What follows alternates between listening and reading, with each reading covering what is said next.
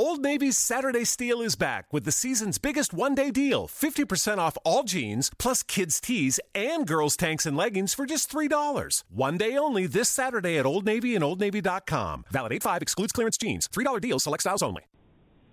Blog Talk Radio. He's a man who's going to tell you like it is.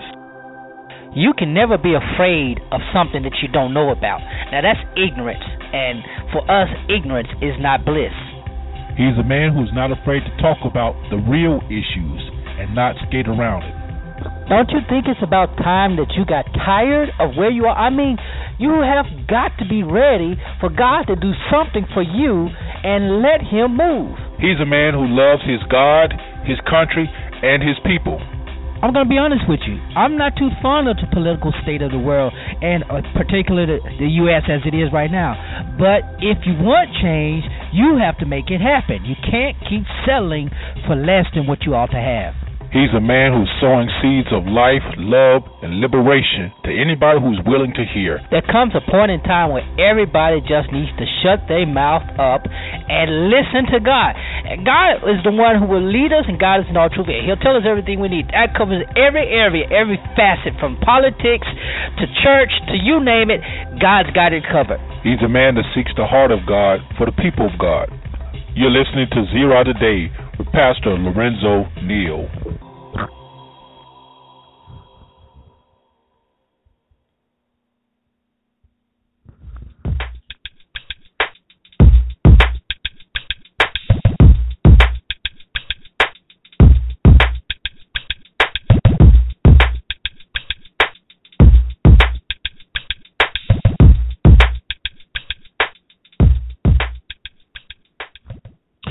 Good morning and welcome to Zera Today.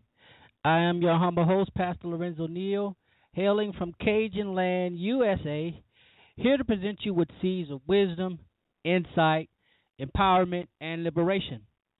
We, as always, are here to promote a knowledge that is engaging and transforming. And we are all about helping you, our listeners, empowering you, our listeners, to knowing and being and impacting the world around you. And as always, you're welcome to join us on this illuminating journey. There's several ways you do that. Primary way, if you want to call in, this is a call-in show, even though I don't really get a lot of call-ins. You can do so by calling the number 347-237-5230. That's the number to call to get your thoughts, comments, ideas, insinuations, commentary, whatever it may be, on the air. We're still having issues with the chat line, so the chat line is not up. But you can certainly drop me an email, pastorlorenzoneill@gmail.com. Go to our Facebook page, the Zera Network on Facebook. Join that page, like that page, subscribe to our show. You can listen to archives and podcasts all the way from the 4 years that we've been doing the show. We're excited about that.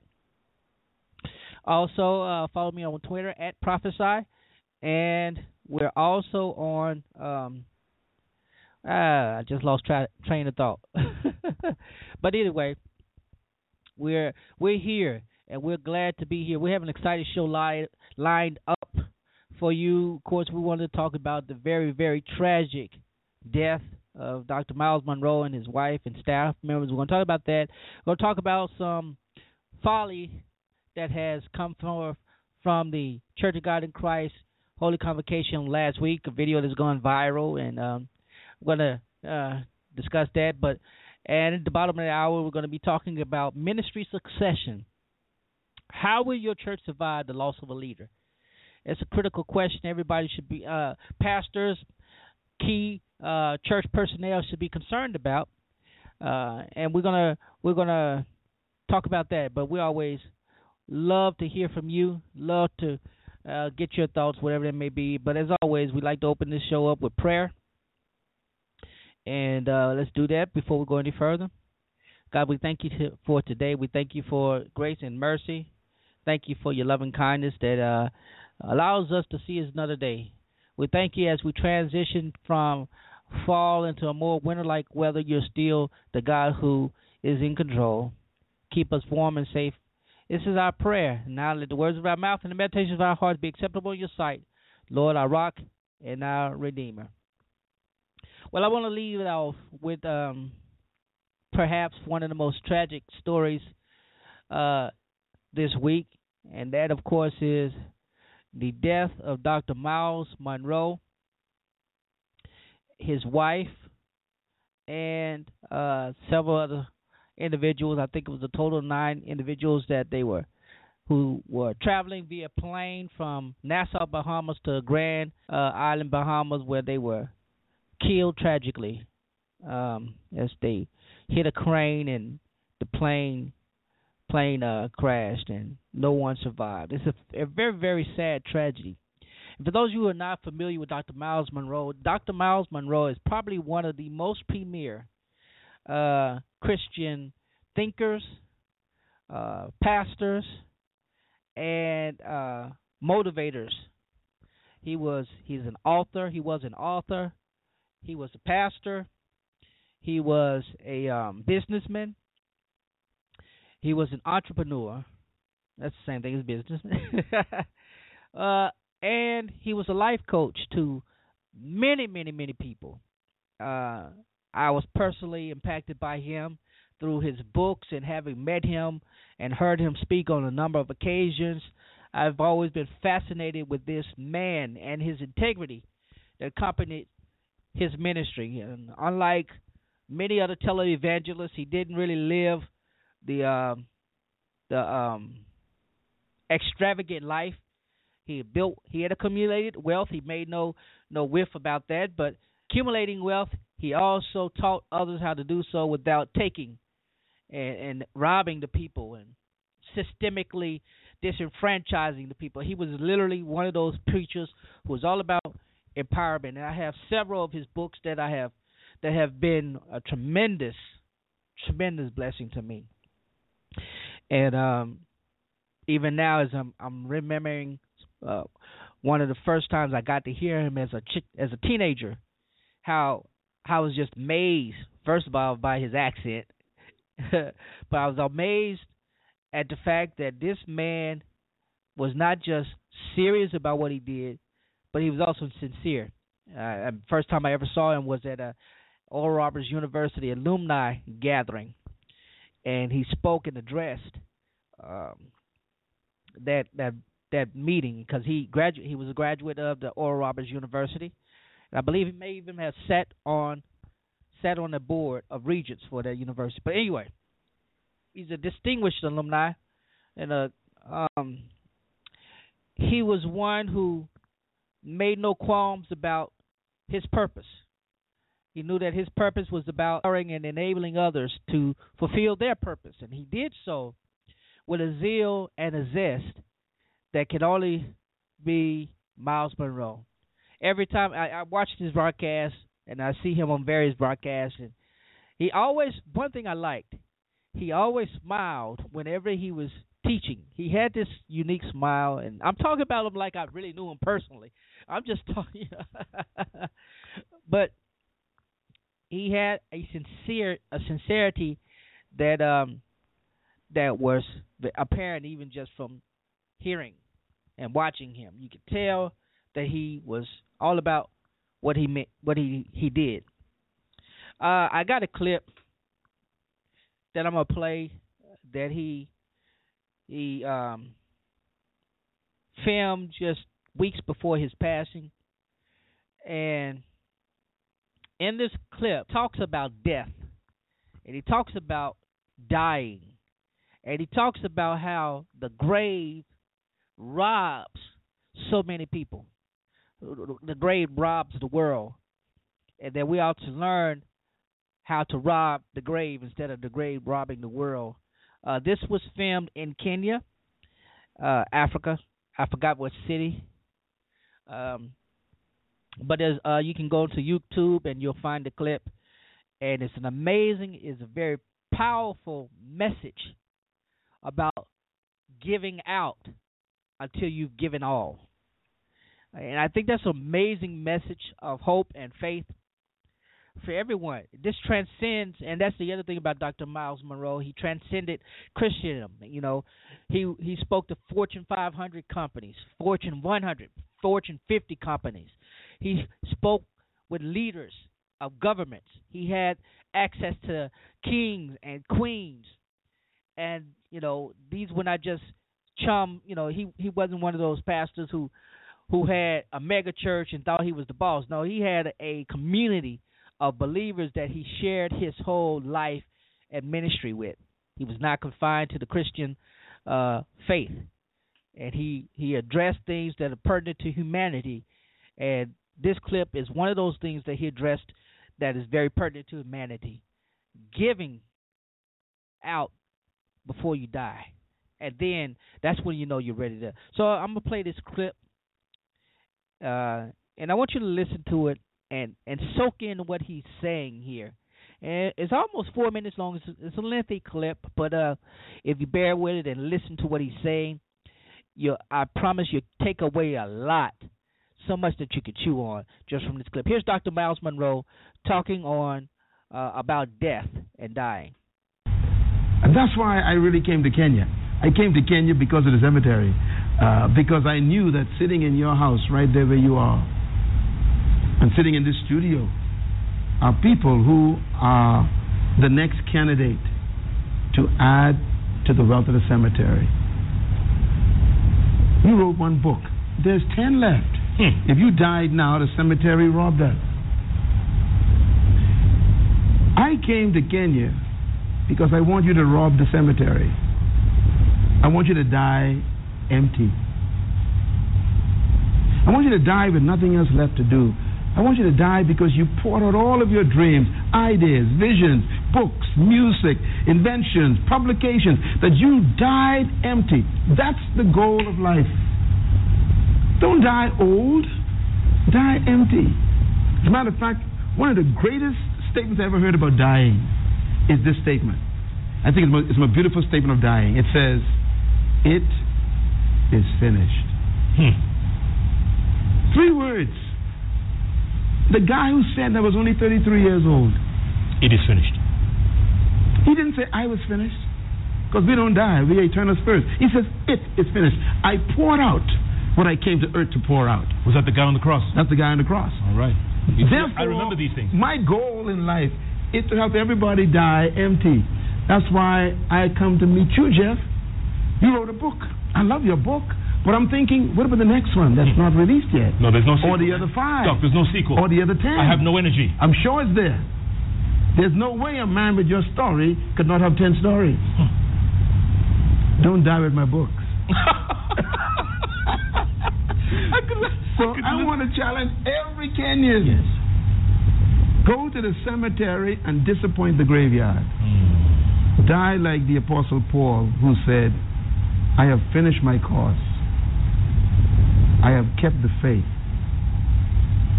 I have been poured out like a drink offering. There's nothing left. I am ready to die.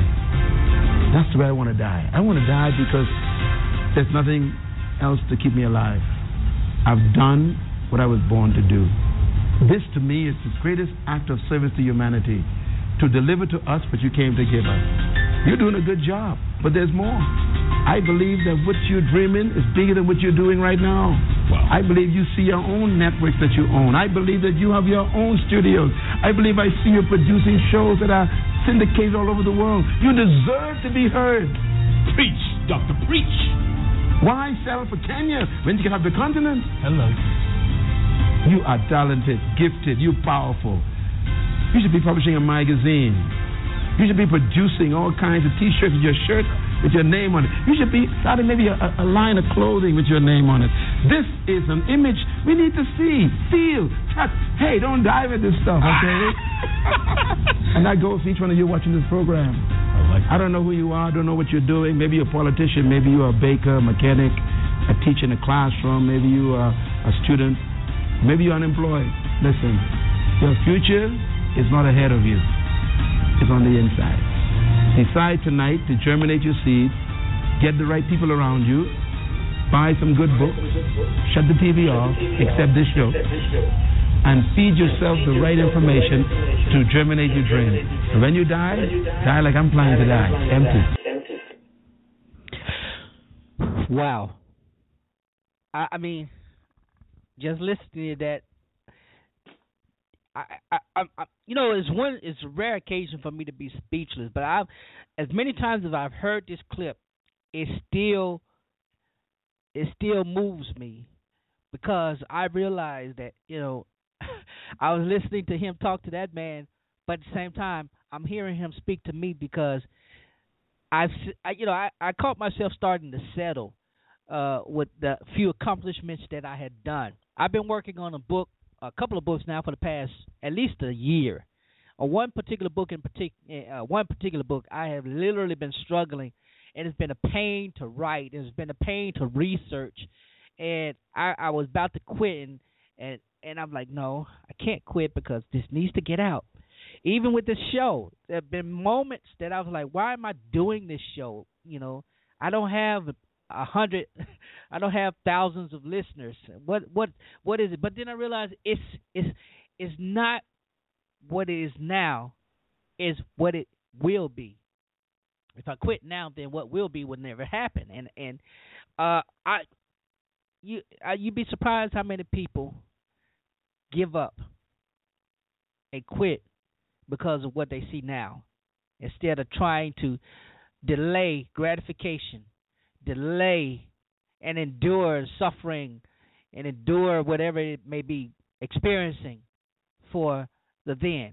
Now it's temporary, then may be more than temporary. Matter of fact, it could be greater and eternal. It could be long. And the other thing is, he talked about germinating the seed. Zera, I use this. I've been using Zera for almost 20 years. And the Lord impressed upon me this particular word, Zera, because it's seed in the Hebrew. It means seed. And yes, it does. It implies germinating. It implies a whole lot of things. But the whole point is that the seed goes forth first, and then the growth happens. But as Jesus himself said, even the seed has to be dropped in the ground and has to burst through. And so you may not see the fruit of the seed. You may not see the tree from the seed, but you know that it all came from the seed. It got to be germinated somehow. And I may never see the full breadth of what I've done, even in these short years that I've lived. And I've done quite a bit. Even sometimes when I reflect and I realize, wow, what I've done, the persons I've got the chance to meet, to interview, to share and impart into and to preach to minister, to teach to. It's, I know I could be content to go home now, but I know there's a lot more. And I reflect this, and then I have to move on to, I reflect on it in 2012 when I was on my way to Nashville, Tennessee for a meeting. And I lost control of my vehicle because of a variety of incidents. I blacked out, ran off the road, ran head on into a tree, and I walked away.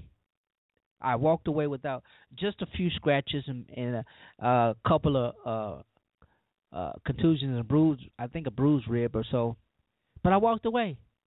Not only did I walk away with my life, I walked away with a sense of purpose, because just a few weeks later I heard of another incident very similar to mine. One person, one vehicle accident, but that person did not walk away. That life was gone. Taking on the initiative that I don't want to waste my life. And Dr. Miles Monroe did not waste his life. At least 20 books, probably more. Dozens of life-changing moments that he's cataloged. Hundreds of life-changing moments that he's cataloged. Millions of persons that he's impacted. Even those who were not believers, particularly in the Christian faith, share in lamenting the loss of this great man. Humanity has lost someone great. The Christian church has lost someone great. But the reality is, he followed his own advice. He had poured out himself. He had emptied himself So now that he's gone, even though he's gone, and he was supposed to be here in the States in Charlotte, North Carolina, later this week. I think it's tomorrow he was supposed to be in Charlotte. But the Lord saw fit for him not to be. And yet here we are honoring this man, and millions of persons will be honored. The government of the Bahamas will be honoring him. The Queen and royalty will be honoring him from various continents, will be recognizing this man because of what he did and how he emptied himself, and his wife. And their children are alive, and their children will carry on the legacy. And he still has a church, and the church will carry on his legacy. And those of us who will continue to feed off what he left will continue his legacy. So to my audience, pray for the Monroe family, the church ministry there in the Bahamas Faith Ministries International, and all those who were near and dear to him that will be impacted by his loss. So I'm going to take a quick break and get myself together. And when we come back from the break, we're going to talk about the folly that happened, the folly and the fallout that had happened from this most recent Church of God in Christ Holy Convocation last week. And the young man who has gone viral across the internet. So it's going to be good fun. And then in the bottom hour, we'll be talking about church secession. How can you be prepared? We'll be back right after this.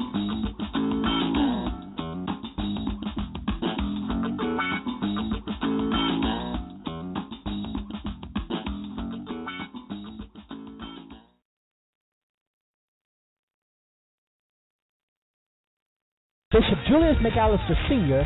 and Mother Joan McAllister invite you to attend post-conference Holy Convocation and Planning Meeting for the 8th Episcopal District of the African Methodist Episcopal Church on November 20th through the 22nd, 2014 at the Bonner Campbell Religious Institute campus in Edwards, Mississippi. Come hear a powerful word from guest speaker Dr. Jeremiah Wright Sr., anointed singing from the post-convocation choir, and much, much more. Come ready to be blessed. You don't want to miss this. It's the post-conference convocation and planning meeting. Be there and be blessed.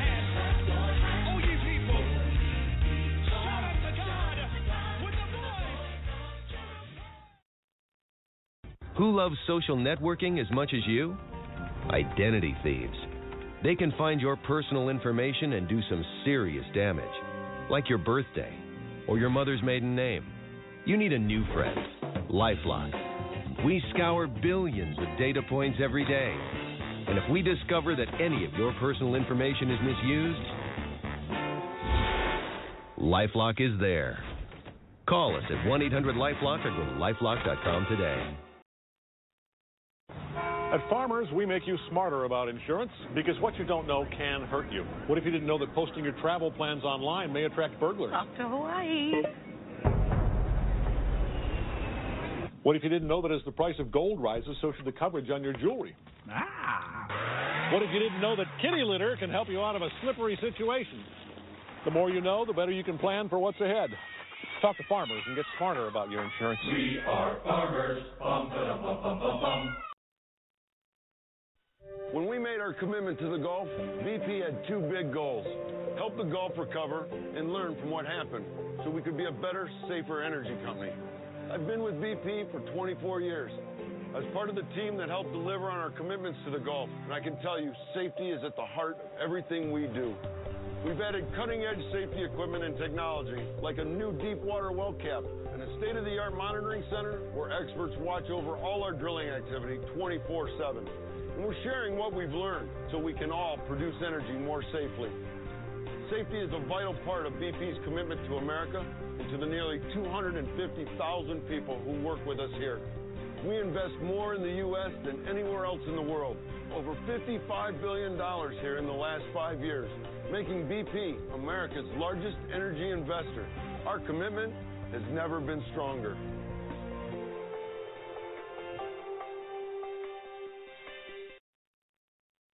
At the University of Arkansas at Pine Bluff, I'm part of a place where I'm always challenged to do more. I am a part of a place where I can be involved. I'm a part of a place where everything is possible. I'm part of a place where champions are made.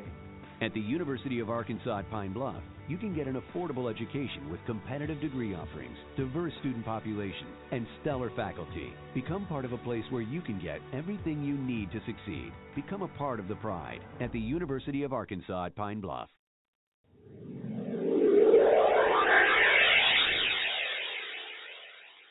You're listening to Zera Today with Pastor Lorenzo Neal.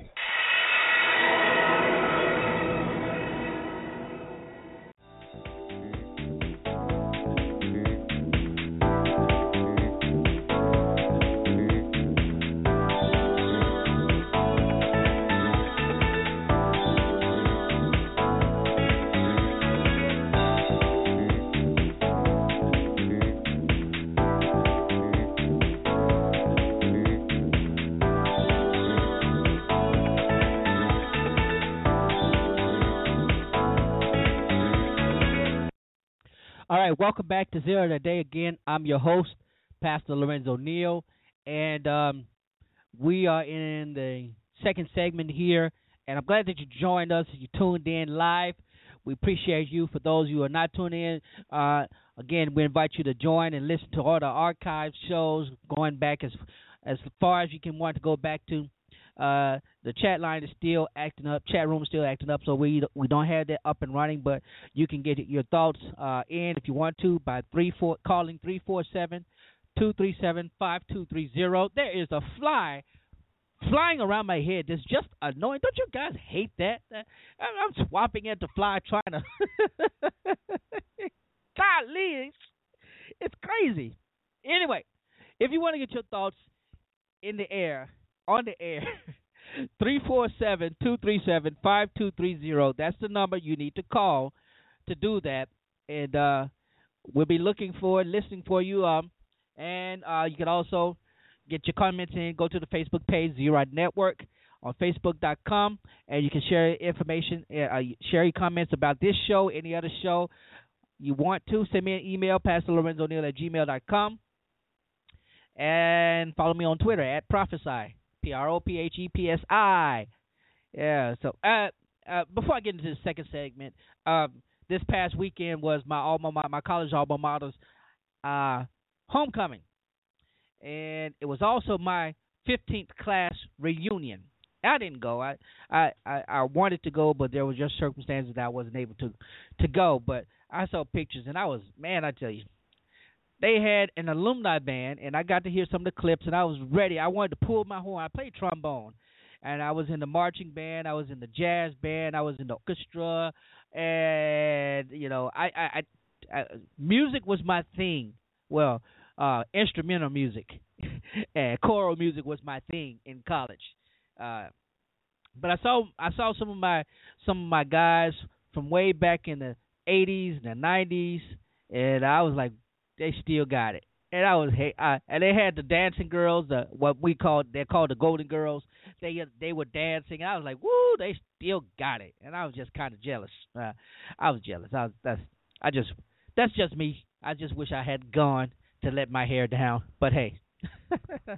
But while that was going on, the Church of God in Christ was also holding their annual Holy Convocation. It was their 107th Holy Convocation, and if you've never been to a Church of God in Christ or a Kojic Convocation, you just miss it, man. That is the show of all shows. You will see some of the craziest people and some of the most unique people there, from the bishops, and I have a great respect. I used to go to the convocation when it was in Memphis every year. As long as we would make that trek when I was in high school, go up there, and for a few days, really for the midnight musical, because that's where all the gospel stars, they show out. You go to Mason Temple, and then they had it at the Coliseum, and it'd just be packed. Memphis was packed for that week. It's nothing like the AME General Conference. The AME, we sophisticated. we all handle business. We carry on business, and we're on the floor presenting legislation and debating legislation, and then we squeeze in church services. But the coach, man, they shout for everything. You got a new pumpkin pie on sale in the Coliseum or wherever, they gonna shout. And there were several things that happened, and I caught some highlights. Some of my very good friends were there. One of my dear friend, and I consider him a big brother, was an adjutant there, and he was part of the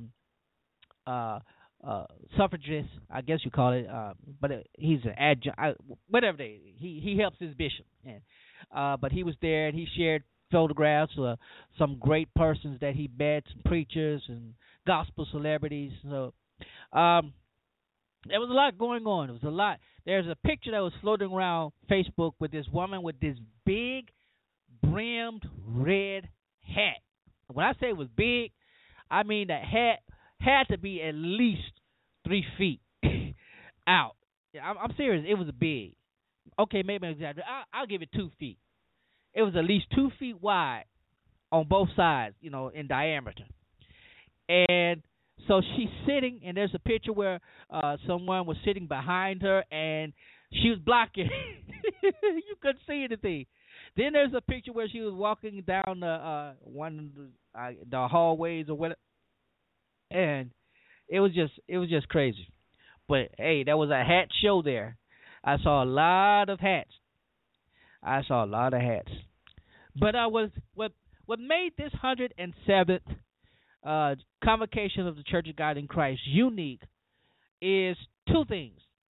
Videos have gone viral of one particular event that happened on the Saturday evening session, the day before the closing of the convocation, where Pastor A.C. Porter, I think that's his name. No, I mean, not A.C. Porter. I'm thinking about Brandy Porter. Carter, Carter out of Florida was preaching, and what he was preaching was kind of crazy. It was, well, I won't say crazy. It was radical. I mean, extremist. While addressing the fact that there are homosexuals in the church leading the choirs, leading praise and worship, he used the word sissy, and he was calling out. He was one of the he comes from this old school fire, hell, stone, everything is sin, holiness, or hell kind of preaching, and you could tell that it's reflected in what he was saying. And some of his sermon came across more as a rant against individuals, against people, than a word from God, a word of power and empowerment, liberation from the Lord. And I had the clip, and the clip wasn't loading, so I can't play the clip. But you can go on to YouTube, and I'm sure if you have persons on Facebook, you'll find it there, the clip where he's calling people sissies in whatever sense. And of course, I understand his message, and I understand what he was trying to convey, but the anger, the rant, and the emotive fire behind it is what has brought a schism in the church. That's why there are a lot of people leaving the church, because of messages like that. It doesn't come across as love. It doesn't come across as, the God of love. And of course, God is a God of love, and he's also a God of, how can I put it, he also is a God of correction. And he doesn't need us to carry out his vengeance message. If we believe what the writer writes in Hebrews, that vengeance is mine, says the Lord, I will repay, then he doesn't need our help in carrying that out. He'll do it himself. And, of course, we have no heaven or hell to put anyone in. And as Paul writes in Romans 8, there is now no condemnation to them who are in Christ Jesus. And 8:1, that's where it comes from. But, again, I'm literally paraphrasing, not quoting. I'm just I'm trying to lead up to these viral videos that have gone on. So he preaches the message, and of course he's getting a lot of reaction. What would come across as positive reaction because people are responding. In the black preaching tradition, you say something, and people who agree with it are going to say, yay, amen, whatever, the crowd reacts. And that's how you know you preach. Oh, you preaching, man, you preaching. So, in the latter part of the sermon, that is not, you can find it on YouTube, but the one is not getting of that service, where the invitation has been extended, an altar call has been given. You have Bishop Brandon Porter out of Memphis who is doing the altar call, and a young man comes forward, and the young man, I believe his name is Andrew Caldwell. Andrew Caldwell. And this young man is 21 years old, and he has become a YouTube sensation in both a good and a bad way. And because of what he announced on the show, well, oh, so wrong. Oh, Lord, that was a Freudian slip. The show. Because of what he announced during his during the appeal at the altar, he said that he was gay. He was no longer gay. So I'm going to play this clip, and the clip is actually about 6 minutes long, little over 6 minutes, but I reduced it down to just his commentary, and so it's only about a minute long. If you want to get the whole clip, simply go to YouTube, go to my page, and you'll find the entire clip there.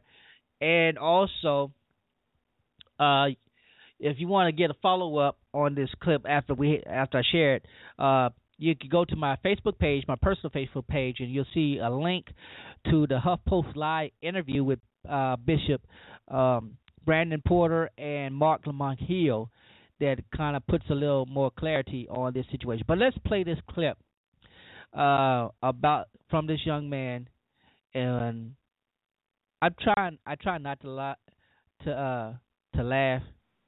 Yeah. Here it is.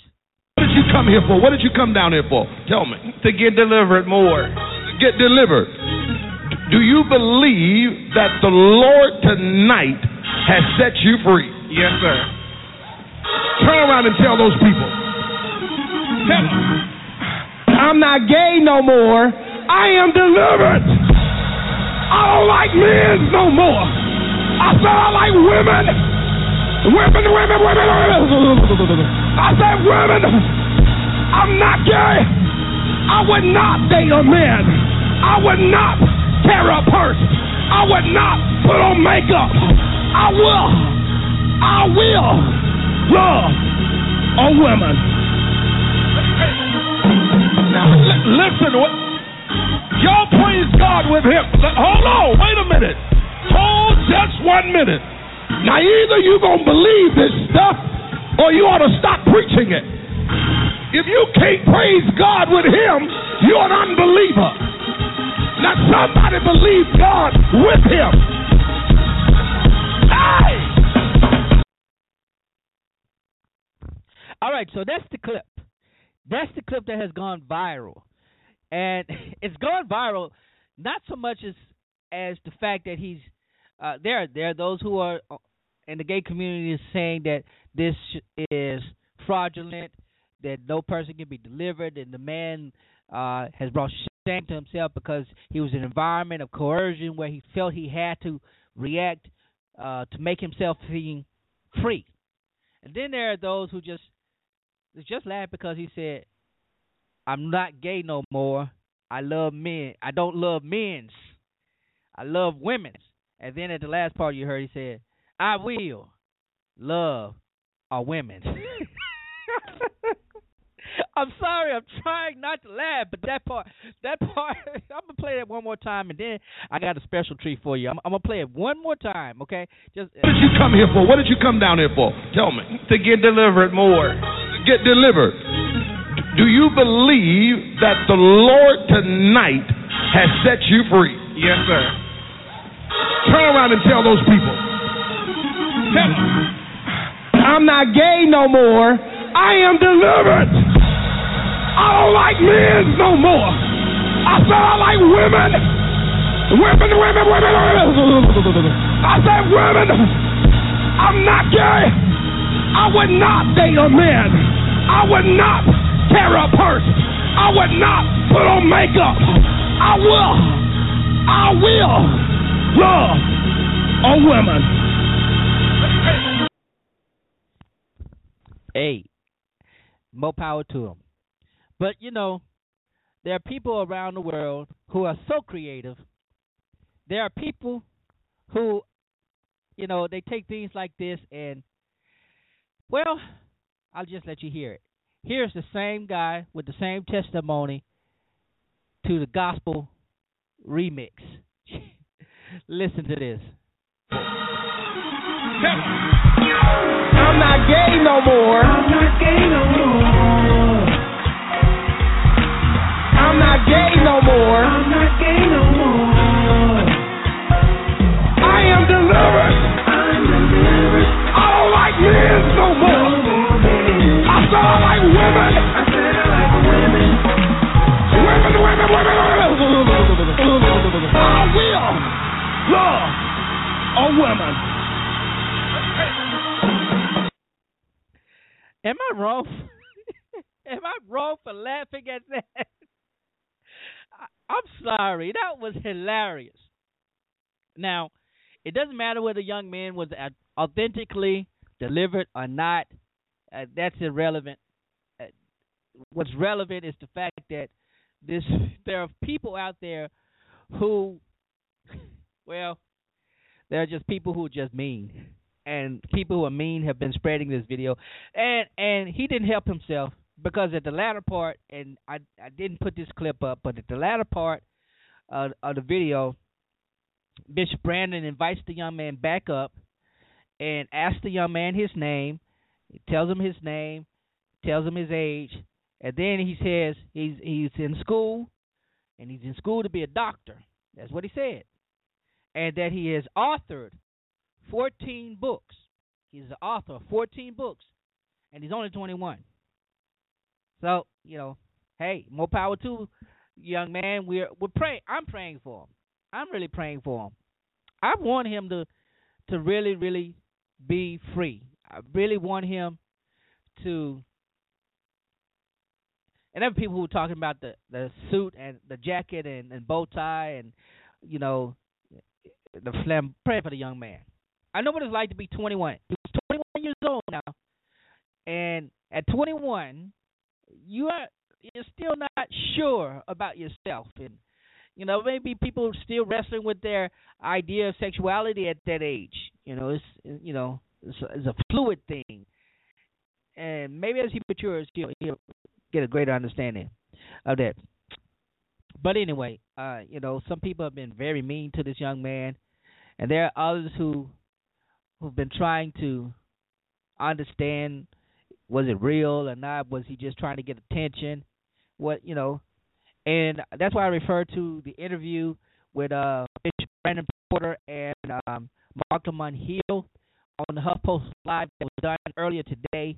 I caught it and I retweeted it, so you can go to my if you follow me on Twitter, you can see it live. You can see the video. Also, I shared it on my Facebook page, so you should be able to see it on my Facebook page, and it adds a lot more clarity, not only to the context of both the sermon but also to the experience that this young man had, and both videos are connected. They were, they've been going around separately, but they are actually connected. It asks question, it begs the question about so many things that I wish I had time, and I probably will get into it. I probably devote a whole show to this idea of deliverance. What is it, or how do you know?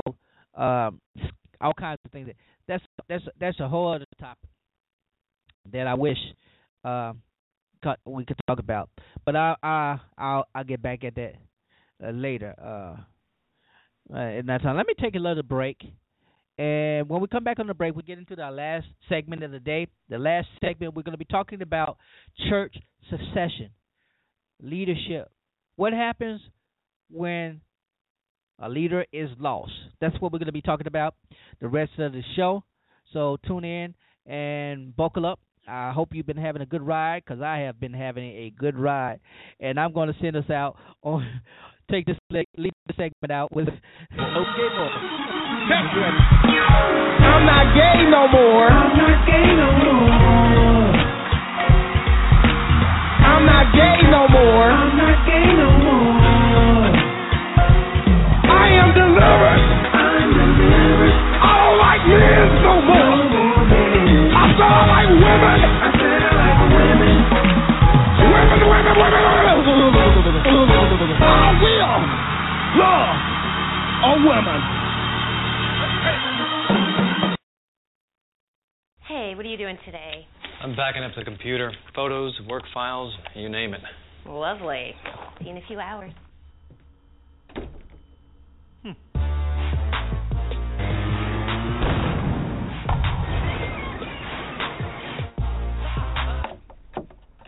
Did you get everything backed up? Took care of it.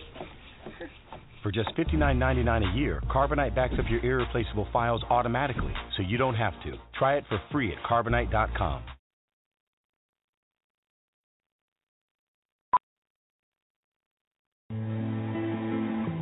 I wasn't born to push papers. I was born to push myself. To go where I'm needed. To keep this country safe. I was born with the backbone and brain power to take on any mission. This is my office. I was born ready. GoCoastGuard.com. At Farmers, we make you smarter about insurance, because what you don't know can hurt you. What if you didn't know that posting your travel plans online may attract burglars? Off to Hawaii. What if you didn't know that as the price of gold rises, so should the coverage on your jewelry? What if you didn't know that kitty litter can help you out of a slippery situation? The more you know, the better you can plan for what's ahead. Talk to Farmers and get smarter about your insurance. We are Farmers. Bum, ba-dum, bum, bum, bum, bum. Bishop Julius McAllister Sr. and Mother Joan McAllister invite you to attend post-conference Holy Convocation and Planning Meeting for the 8th Episcopal District of the African Methodist Episcopal Church on November 20th through the 22nd, 2014 at the Bonner Campbell Religious Institute campus in Edwards, Mississippi. Come hear a powerful word from guest speaker Dr. Jeremiah Wright Sr., anointed singing from the post-convocation choir, and much, much more. Come ready to be blessed. You don't want to miss this. It's the post-conference convocation and planning meeting. Be there and be blessed.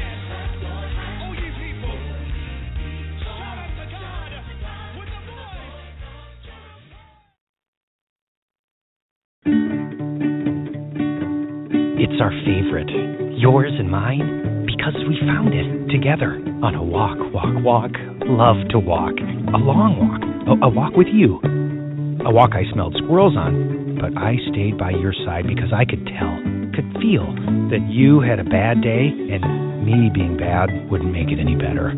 But being there was already helping a little anyway. And then we found that wonderful thing waiting there, waiting for you and me. And you smiled and threw it. And I decided right when I picked it up I would never ever leave it anywhere. Ever.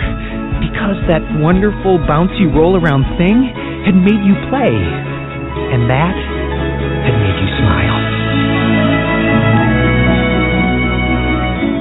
Put more play in your day. Beneful. Play. It's good for you.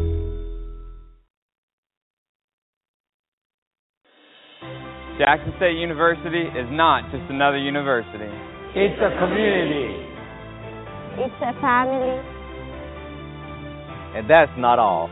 Jackson State University is a national leader in biomedical research and development, with world-class science, math, engineering, and technology departments. At Jackson State University, we're leading the way in technology and innovation. One Jackson State University, changing lives one student at a time.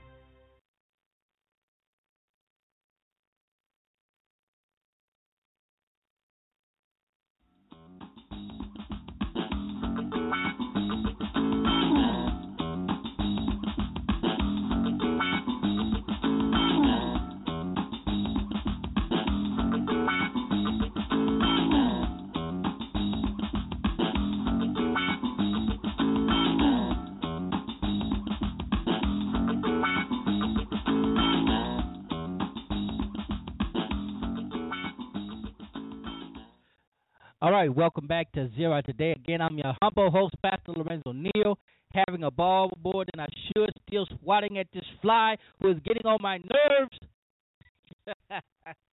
Man, I tell you, I don't know what's going on with this fly. I just don't know. It's kind of, yesterday we were at a funeral and we were at the cemetery, and there was a swarm of ladybugs. And I mean, it was just everywhere. They were getting, once you swat one off, another one came on, about 3 or 4 of them on the suit, on my suit, all over my head. I'm like, well, it was just interesting because they weren't anywhere near any other gravesite. They were just at the one where we were burying our beloved member. And I was wondering, I said, maybe this is her. Just one of those weird things, coincidental things I just thought I'd share. But this fly is really working my nerves. Really, really working my nerves. Anyway, so this bottom of the hour is brought to you by He-Centric. If you are not aware of He-Centric, you ought to try He-Centric candles, He-Centric T-shirt, and the book, The Encounter by Lady Jocelyn Sanders. You ought to go and visit her website, ladysanders.com, and get her book, The Encounter. And I tell you, I got these candles from He-Centric, and they're beautiful. And the smell is what actually helps me stay focused when I can't focus. I like the candle, and the smell from that candle is just, it's great aromatherapy. So go check out ladysanders.com, He-Centric products. They got candles, shirts, you name it, they got it. Ladies, you'll be blessed. Fellas, be a good Christmas gift. Hint, hint. So, as we get into this last segment, we're going to talk about church leadership succession. Now, you're probably wondering, why would I talk about such a thing? Because, honestly, I have been involved in a lot of churches that have scattered after something happened to their primary leader. For example, pastor dies, and the pastor has been there for a long time, and the pastor has never named a successor. And so when the pastor dies, particularly in congregational churches, power struggle where the associates, if there's more than one, now battle to see who's going to be the main man or woman in some cases. Or if a pastor is fired, terminated, or resigns abruptly, and there is no succession plan in place, it leaves a void of leadership that sometimes is irreparable. And I talk about this because if you haven't been paying attention, if you're unaware, if you've been following the news this year, Pastor Mark, pastor of the Mars Hill Church in Seattle, had 15 campuses across the nation, and it roughly estimated about 14,000 members that attended the church, mostly via satellite. And the way his church was set up, he had locations, and there was a local pastor there, and the local pastor had teaching duties during the week, but on Sundays, Pastor Driscoll would do this primary preaching via satellite. So they had the screen, and they would stream him from the main campus in Seattle on Sundays. Well, he has been going through a lot. He had gone through a lot of issues. First, the count of plagiarism against himself, that he plagiarized one of his last books. Secondly, came out that not only had he plagiarized, but he used church funds to pay for the publishing of that book, and did not disclose that to the leadership, immediate leadership, or to the church themselves. And he was making money from that. And then the biggest revelation was that he was a very mean dude, that he was misogynistic, and that he was rude toward some of his staffers, and had a bully-like attitude when it came to leadership style.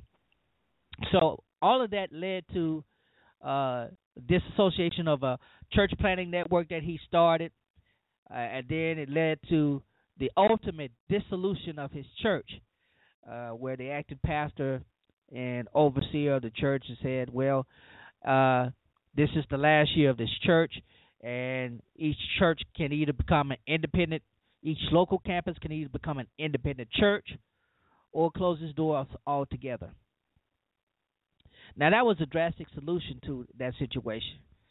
And it made me think, because I've been in a lot of churches. I've been in several churches where the pastor quit, or the pastor left to start his own ministry, and the church that was thriving died. We have several instances of that in the African Methodist Episcopal Church, where church leadership changes. And I talk about my own being an itinerant elder. Even though we have a ministry of succession, because itinerants mean we be moved anywhere, anytime, and we prepare for that every year. We may be at our church 20 years, but every year is a new year. We're pastor only for 1 year.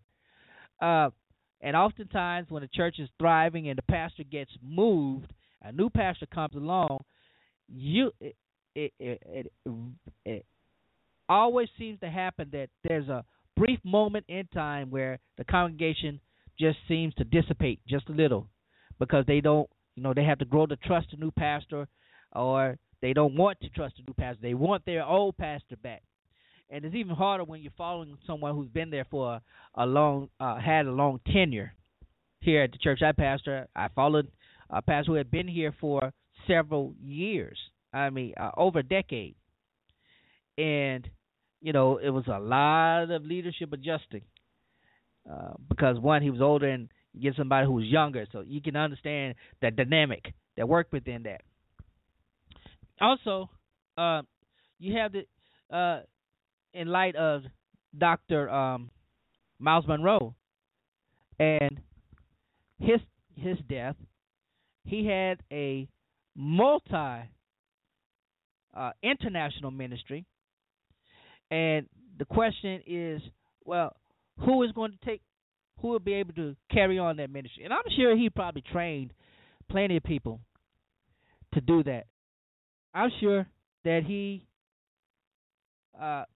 more than likely was able to have someone in place that understood his leadership style, that he mentored, and that he was able to get in, so if something did happen. But a lot of pastors don't have that in place. A lot of churches don't have that in church, particularly the very, very small family churches, those churches where grandmama started or granddaddy started. They were the preacher, they were the bishop, they were the founder, and they die. And they may have a son or daughter, but nobody really is able to fill their shoes. And what's happening is, in a lot of these churches, what happens is they end up literally closing their doors shortly after the leader is gone. Now think about how this impacts.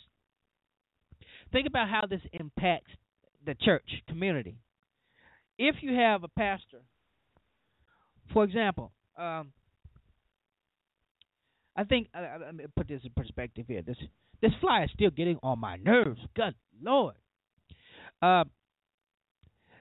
Recently, last week, there was a pastor in Memphis who was killed, and unfortunately, the dummies who killed him stole his car, took selfies in his car, and of course, they got caught here in Mississippi. But the church was not prepared for his loss. This was a man who had given of himself, and although he had staff and associates who could preach, the problem is they may not be able to share in his leadership style. You know, you had this man who was caring, this man who was not puffed up, this man who had a shepherd's heart, and then he may be followed by someone who wants the prestige of being the pastor and does not care for the souls of the church. And oftentimes that's what happens. There's a movie on Netflix that I watched, and I recommend this movie. It's a good laugh. It has some stars in there. What's the guy who played on Grey's Anatomy? The black guy, Isaiah something. I can't think of his name. He is in the movie. A couple other names, Clifton. Don't give me the line, but the name of the movie is The Under Shepherd. And the premise of this movie, and I'm gonna tell you, but you still need to go and find it. It's on Netflix, and I watched it. I'll probably go home and watch it again. But anyway, the premise of the movie is that there are these two young preachers, and they've been at this church for some time, and their pastor is getting old, and at the opening, he gets a little excited, and he's unable to continue preaching, and so he yields the pulpit to these two ambitious preachers, and they just woo the crowd, but one in particular woos the crowd. I mean, he just captures their fascination. So as the story progresses, eventually the pastor is removed for some reason, and one of the young men, both who have felt neglected, one decides to start his own church, and then the other becomes the interim pastor of the church that they were serving at. And of course, he gets all caught up in himself, and then the other one, he's humble, and his church ends up closing because he's financing it out of his pocket, and the doors close. So they come back to the church, and this guy has become full of himself, and eventually he ends up falling because of his own scheming. But the thing about it is, there are so many churches like that. There are so many churches that where you have those in wannabe positions of leadership who ill, they ready to take over. When the pastor is has to miss a Sunday, they ready to preach, and then from that preaching, they think that that's their church. And then they get the big head and they want to run the church. Or they start their own church just because they want to start their own church, and it creates a greater schism in that community of faith. So,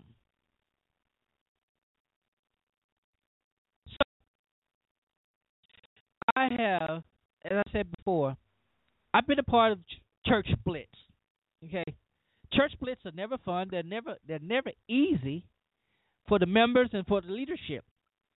But what's worse about church splits is that it creates a greater void in the church. Because, for example, if a church splits, the pastor starts his own church, he has people who are going to be loyal to him or her, and they'll follow the pastor. The other church has to struggle with a new identity because they have to create a new identity. They got to go and find a new pastor.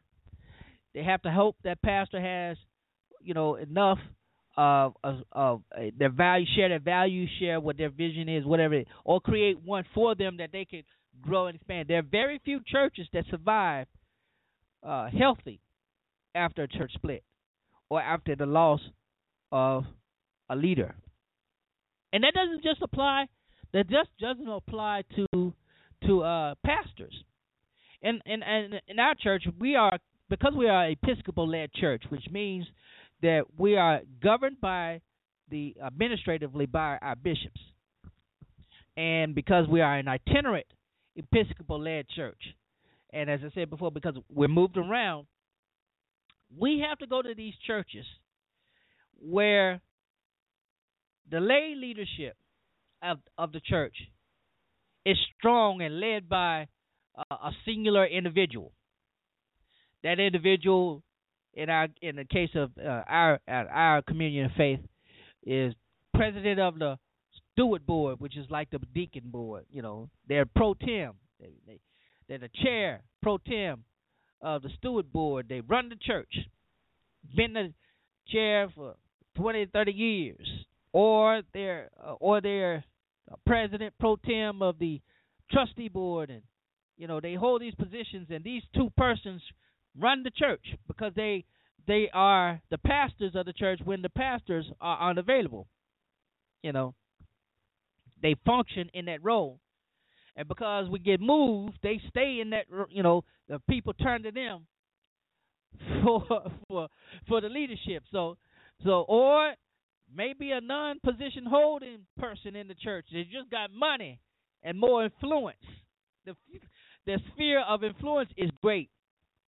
And that person dictates how the church functions, not the pastor. Y'all know what I'm talking about. Y'all, if you ain't been in a church like that, I'm telling you, every church has somebody in it like that. And the pastor really ain't the pastor. The pastor being told what to do by the real pastor. Lord have mercy. But either way, so these persons, these are lay leadership, and they never train anybody to follow them. So when they die, nobody else know what to do. Nobody know how to carry on. Brother Johnson led this church. Brother Johnson was steward pro tem. He kept being appointed by every pastor. Been there 40 years in the same position, and every pastor never bothered to remove him. Or when they had the chance to vote, nobody wanted to run against him. And so when Brother Johnson died, nobody knew what to do. And when the pastor tried to take over and put the right person who he or she felt was in it, capable of carrying the job, well, the folk protested because that wasn't Brother Johnson. You'll find that secession is really, really a difficult topic. It's really difficult for small church leaders, because one, if you have, let's say you have less than 100 members, 75 members, and you have 4 people in key personnel, that you rely to. Those are your go-to persons. And one of those go-to persons are no longer able to function in that capacity. The pastor then may become incapacitated, because it's hard. It's hard to do that. Why is it hard for pastors to address the idea of secession? It's hard because we don't want to think that we're not going to be there for a long time. I know a lot of pastors don't want to think about that, but the reality is we won't be there for a long time. I know it partially because I'm an itinerant in the African Methodist Episcopal Church. I know that I may not be at a church a long time. Every year I start packing up stuff, like as if I'm going to be moved. I get around late July, early August, I start simplifying and compacting my life, just in case the bishop says, I'm moving you to another place. I started getting ready. I started like, okay, if I'm in my house, I got 30 days to be out of my house. And I have, I got to get adjusted to this. I got to get adjusted to that. And I have started training my leaders at every church for the last 3 churches I've been at.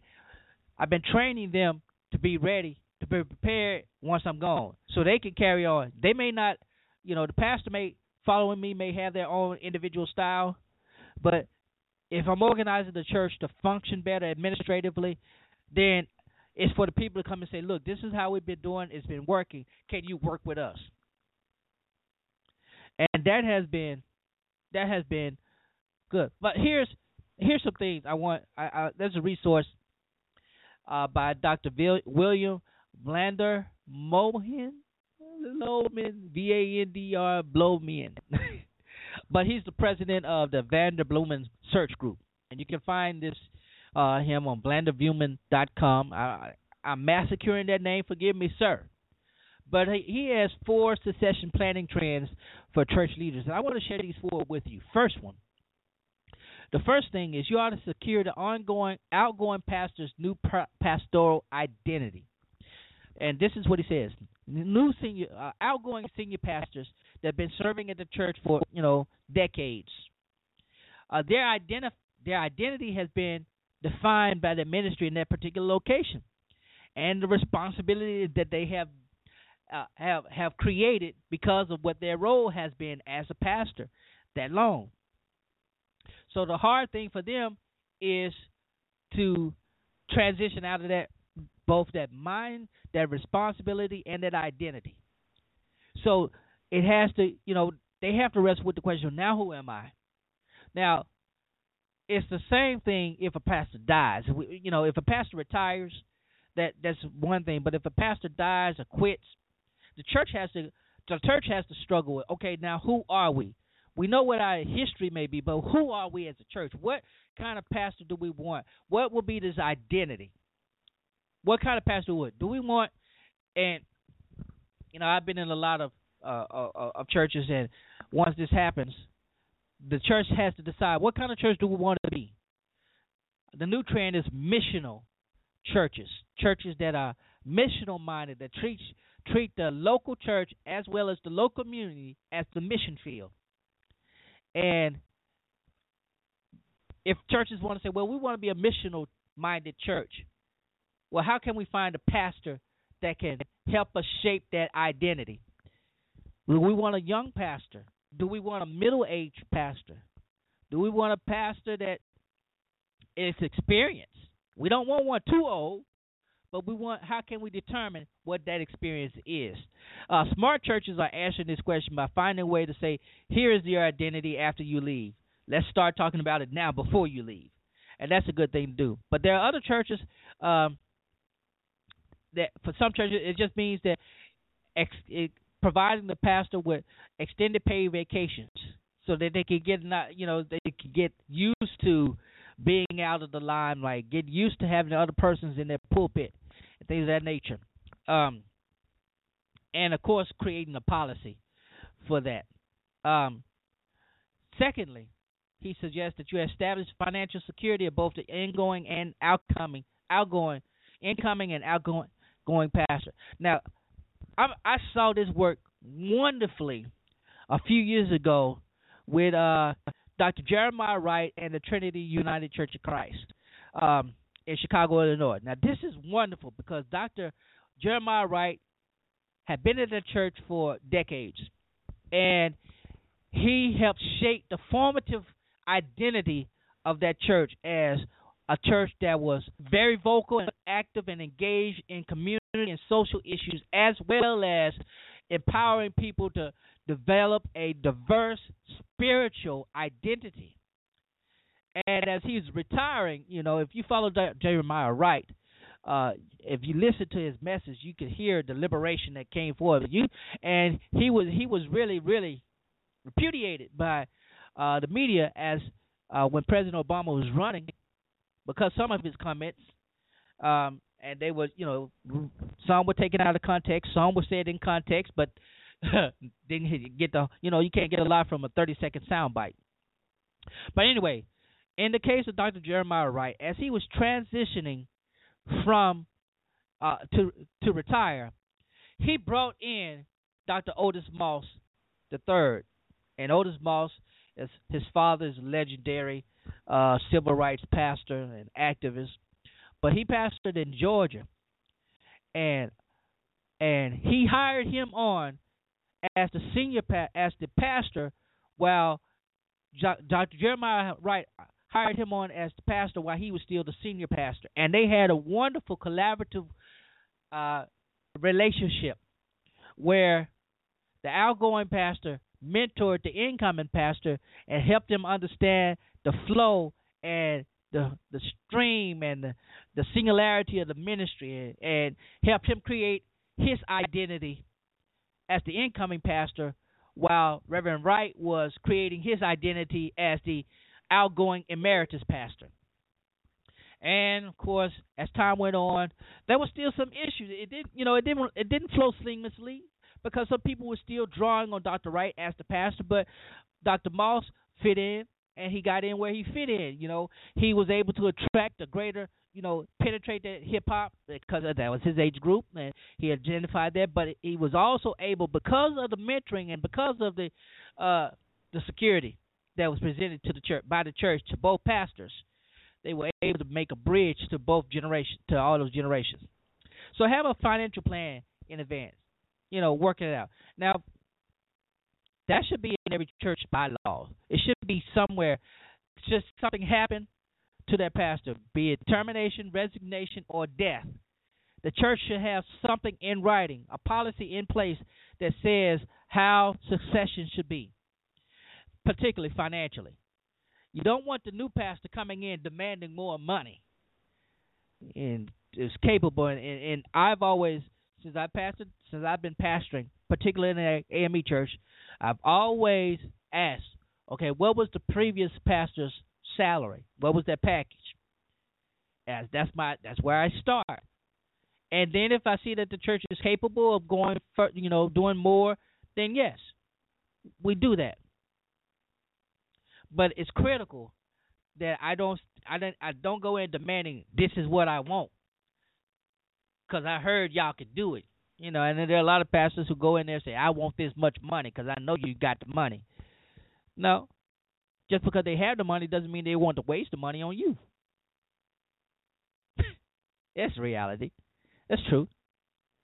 So while you also develop that financial security for the incoming and outgoing pastor, make sure that the incoming pastor is aware of the church's identity. And as I mentioned earlier, it's critical for the incoming pastor and the outgoing pastor to both have clarion vision and a very clear idea of the church's identity, so that the new pastor won't come in and try to change.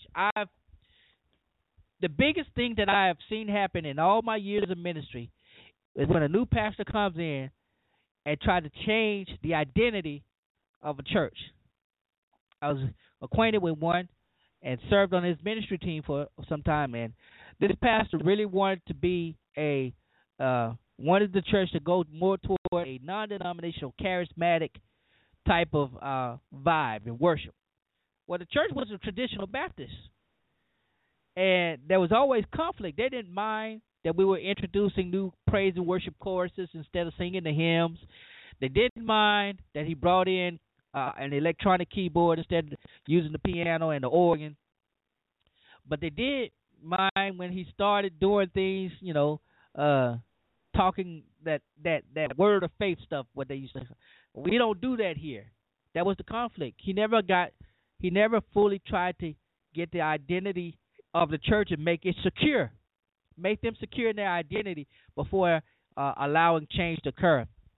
And as I've learned, because going from church to church, I've learned, because I pastored churches that have been hundreds of years old, not hundreds, but over 100 years old, decades old before I even get there. And not only that, but I've had one church I pastored that was a founding member was still alive. And I had to minister to that founding member of that church, and I was in my 20s, as being able to reach to him. He had the history of the church. He knew it verbatim. He could tell you on the drop of a dime. And there was no way he was going to allow this little boy to come in and try to change the identity of that church because the boy thought he was a good preacher. So I had to learn him. So, get familiar. And this is really critical, and blah, blah, blah, blah, blah. Van der Blumen. Y'all forgive me. I massacred it. This is the last thing he says, number 4.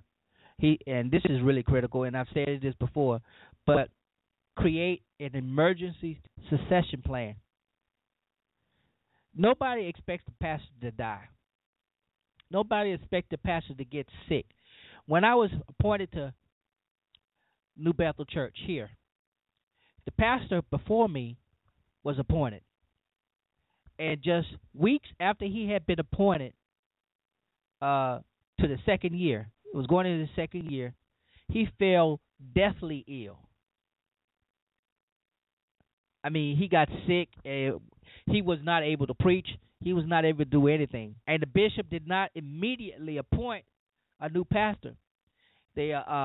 Instead they sent a retired pastor to kind of just lead the church on, preach and whatever. But even, we in African Methodism, we don't have a written succession plan. It's simply, and I've had to experience this, a preacher dies, and I never forget this. Preacher died. We were at the funeral for the preacher, and the bishop calls all the preachers who were present at the funeral, and he has appointments in his hand that he had done. And I'm at a funeral for the pastor, and the bishop hands me an appointment to the church that the pastor had just finished, the pastor, the deceased pastor, and I had become the new pastor of that church. I had to follow him. That wasn't an easy task at all. It wasn't easy, especially because it happened at a funeral.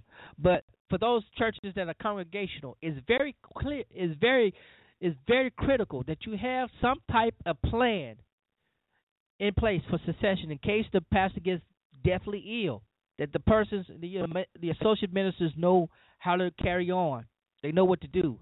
Or if if there's a resignation or if there's a death. Or in the case of a moral crisis, if the pastor has to step down for something inappropriate, what do you have in place? That's a succession, an emergency succession plan. How are you going about doing it? What do you want to do? That needs to be written down. That needs to be available to the entire membership and not just the leadership team. Everybody in the church needs to be aware. And, of course, larger churches, that's probably not possible. But everybody needs to be aware of that there's a policy in place so nobody will be scheming trying to get their cousin who think he a high-profile preacher to the church. Or nobody, as in the case of when Zachary Timms died, and there are several other high-profile cases where pastors died and there was no succession plan. In the case of Zachary Timms out of Florida, he died from a drug overdose, but there were people vying for that pulpit. And eventually Paula White, who had a successful church up the road, decided that she'd give up her church for something better, which she thought he was New Destiny Church, where Zachary Timms pastored. And then there's the case of Jericho Baptist Church in Maryland area, the DMV, the Maryland area, where Apostle Betty Peoples and her husband was the pastor, and he got elevated to bishop, and she shared the ministry with him, and when he passed, the succession plan went to her. She became the pastor, and she had a son two sons who were both in ministry. When one son passed before she died, where the other son had taken on that administrative role while she was still pastoring the church. When she got ill, that son took on the leadership role, and when she died, infighting happened where folk just kicked him out of the church, literally. It went in litigation. It went to court. And the court ruled one way, but the people started another way, and several pastors intervened. And in the AME Church, we have this policy where we cannot intervene in the affairs of the church. The bishop can't intervene in the affairs of another bishop's district. Presiding elder can't intervene in the affairs of another presiding elder's district unless they invite them to. But we can't just meddle. But there was a case where these pastors were meddling, and eventually Bishop T.D. Jakes somehow got into it and placed a new pastor there at Jericho Baptist Church, or Jericho City of Praise, whatever they call it. So she's Dr. Jazz. I can't remember her full name. I know it was Jasmine something, but she's popularly known as Dr. Jazz. She was just recently installed as the new pastor there. But there's still a deep reach from that mega church. The division and the split after the death of Apostle Betty Peoples is still ongoing, even though there's a newly elected and appointed and installed pastor there. The schism is still deep. So, pastors, I want to encourage you, if you're listening, laypersons, if you are listening, go to your pastor and ask them, do you have a plan in place if something happened to you? Who? How? What do you want us to do? How should we carry it out? Do we have elections? Is there a process in our bylaws, in our constitution and bylaws? Is there a process for us to find a new pastor? And like I said, because we're Episcopal, we don't have that problem as great.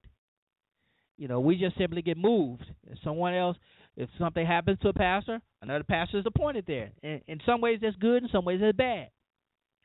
Because even if after a pastor is appointed, to another church, even if they're, it's still the same. It leaves the same effect. Matter of fact, my dissertation is about that. My doctoral dissertation is about that. The differentiation of self between the pastor and the church that happens. Well, not there's an emotional thing tearing away, just like being divorced. Even if it's a good thing, If in my case, like it was a promotion, but when I got moved to where I am now, my church members, it took them a while. It took them a couple of years to before they got the pastor that they have now that they love more than me.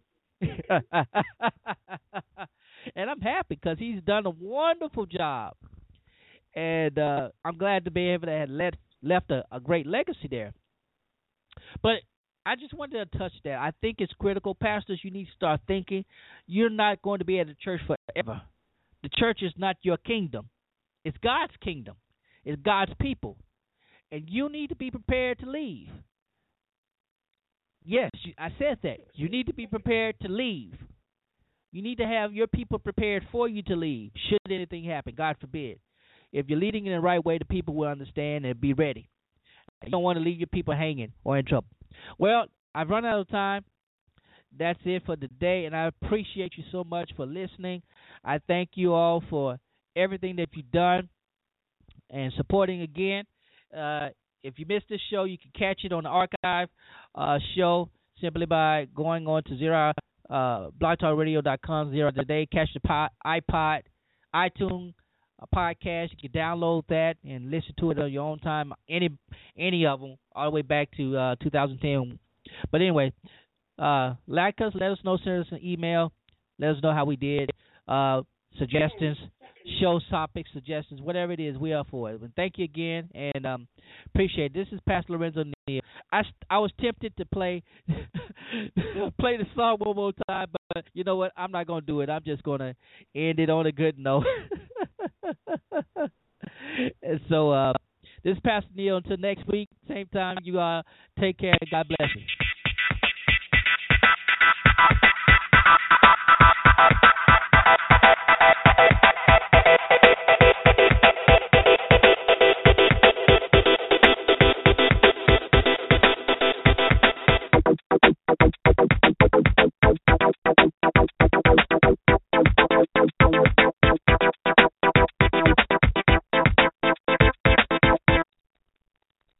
Old Navy's Saturday Steal is back with the season's biggest one-day deal. 50% off all jeans, plus kids' tees and girls' tanks and leggings for just $3. One day only this Saturday at Old Navy and OldNavy.com. Valid 8/5, excludes clearance jeans. $3 deal, select styles only. Old Navy's Saturday Steal is back with the season's biggest one-day deal. 50% off all jeans, plus kids' tees and girls' tanks and leggings for just $3. One day only this Saturday at Old Navy and OldNavy.com. Valid 8/5, excludes clearance jeans. $3 deal, select styles only.